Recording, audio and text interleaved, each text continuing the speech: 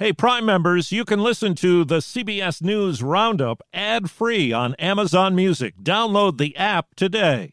This spring, if you'd rather spend time enjoying your lawn instead of trying to keep it alive, there's good news. True Green is the easiest and most affordable way to get a beautiful lawn. All you have to do is water and mow, and they'll do the rest. Weed control, fertilization, aeration, and even some things you might not even think of. They'll do all of it, while you can do literally anything else. With True Green, you can have your lawn looking as good as a putting green. That's not hyperbole. True Green is the official lawn care treatment provider of the PGA Tour. True Green offers a satisfaction guarantee, and they have a verified best price promise, which guarantees you the lowest price with no compromise on quality. You do you. Let True Green do your lawn care. Visit TrueGreen.com to get the best lawn at the best price with the best people guaranteed. Rethinking reopening. The safest place for you is at your home.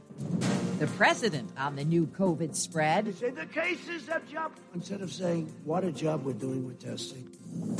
Baseball is coming back. It will be a 60-game schedule. Good morning. I'm Deborah Rodriguez with the CBS World News Roundup. More than half the states in this country are scrambling to deal with a coronavirus comeback.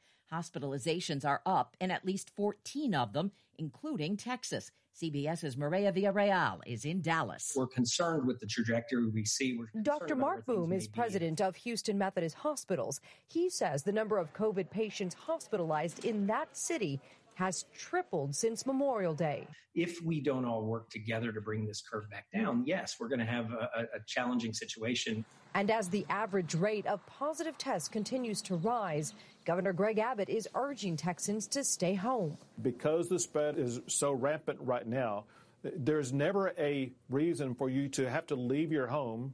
Texas is one of 26 states reporting an increase in average daily coronavirus cases compared to 2 weeks ago. Washington Governor Jay Inslee has imposed a mandatory mask requirement. The president isn't letting the virus stop his campaign plans.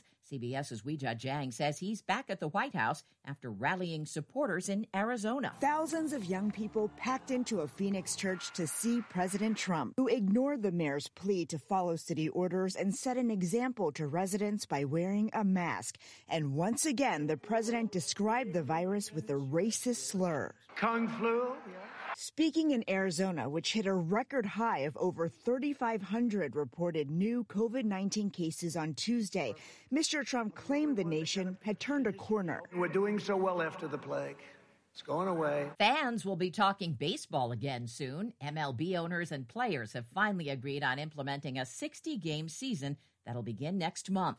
St. Louis Cardinals owner Bill DeWitt. No telling the extent of the damage. Sure, it wasn't helpful, but I do know that when baseball resumes, the talk changes from people fighting with each other to who's going to win the game. And that's what's fun about the game. That's why fans love it. The Louisville Police Department has fired an officer involved in Breonna Taylor's death. WLKY TV's Rick Van Hoos. Acting Chief Rob Schroeder finalized the termination of Brett Hankerson. The department determined he violated standard operating procedure for rules and regulations and use of deadly force. Hankerson fired 10 shots in Taylor's apartment. Some ended up going into a neighbor's apartment. In his termination letter, Schroeder writes, "I find your conduct a shock to the conscience. I am alarmed and stunned. You used deadly force in this fashion." Police were conducting a drug raid. The suspect they wanted was not in Taylor's apartment.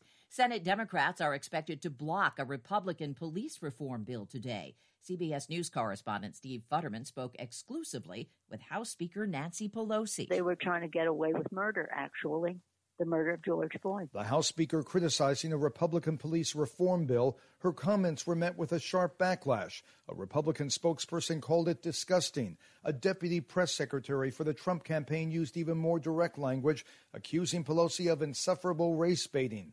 Pelosi's deputy chief of staff responded, saying only a chokehold ban would have saved George Floyd's life. The GOP bill does not have a chokehold ban. Ahmaud Arbery's death has prompted Georgia lawmakers to pass a hate crimes bill. The state would no longer be among 4 in the nation without an anti-bias protection. In Washington, D.C., we're tearing this down. Crowds in Lincoln Park vowing to topple the Emancipation statue erected in 1876 to honor President Lincoln. They say enslaved Americans had no say in how it was built. An update on a symbol of hate and NASCAR's only full-time black driver. CBS's Jerika Duncan. One day after NASCAR rallied around Bubba Wallace, the FBI concluded the incident was not a hate crime. The FBI said the noose hanging in Wallace's garage had been there since October 2019 and that no one was aware Wallace would be assigned to that garage station. A couple of incumbent Democrats in New York could be in trouble once absentee and mail ballots are counted in yesterday's primaries. Political correspondent Ed O'Keefe. In one closely watched race, educator Jamal Bowman currently leads 16-term incumbent Eliot Engel, the chairman of the House Foreign Affairs Committee. Bowman has surged in recent weeks thanks in part to the increased attention on racial justice nationwide. Meanwhile, Congresswoman Carolyn Maloney, who represents part of Manhattan, she leads the House Oversight Committee and holds just a narrow lead over Suraj Patel, a younger liberal opponent that she defeated back in 2018. A former prosecutor is expected to tell Congress today the Justice Department gave Roger Stone unprecedented favorable treatment because he was a friend of the president's. CBS News legal analyst Jonathan Turley. This hearing is going to be the setting of a rather extraordinary event. It is exceptionally rare for trial prosecutors to be called to testify on the handling of a case that is still in the legal system and moving to an appeal. Stone was convicted of lying to Congress and sentenced to more than 3 years in prison.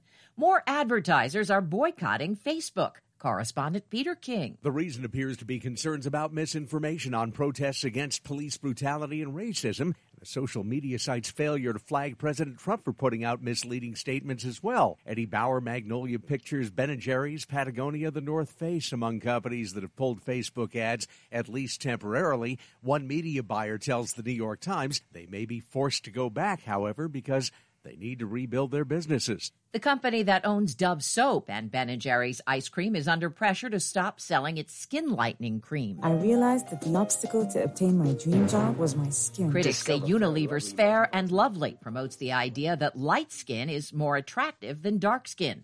An appeals court in Missouri has upheld a verdict that the talc in Johnson & Johnson's baby powder caused ovarian cancer in 22 women. But that same court has also cut the total amount of damages in half to about $2.1 billion. At least 4 people are dead after yesterday's 7.4 earthquake that hit Mexico's Pacific coast. President Lopez Obrador says there was no serious damage. Here's proof you can accomplish big things while you're stuck at home. Margaret Payne kept busy during her time in quarantine. The 90-year-old Scottish grandmother completed a major fundraising effort one step at a time. She climbed the staircase at her home 282 times, about 2,400 feet in all, or what it would take to reach the peak of Scotland's iconic Sullivan Mountain. It took her 73 days during the UK's coronavirus lockdown. She raised $521,000 for the National Health Service and 3 other charities to show thanks for the care her late husband received. Pam Coulter, CBS News. Jimmy Kimmel's apologizing for wearing blackface in 1990s comedy sketches. Sometime at night, home alone, look up in sky and say... The ABC host says it's frustrating that what he calls thoughtless moments have become a weapon to diminish his criticisms of social and other injustices. And that's the World News Roundup. I'm Deborah Rodriguez, CBS News.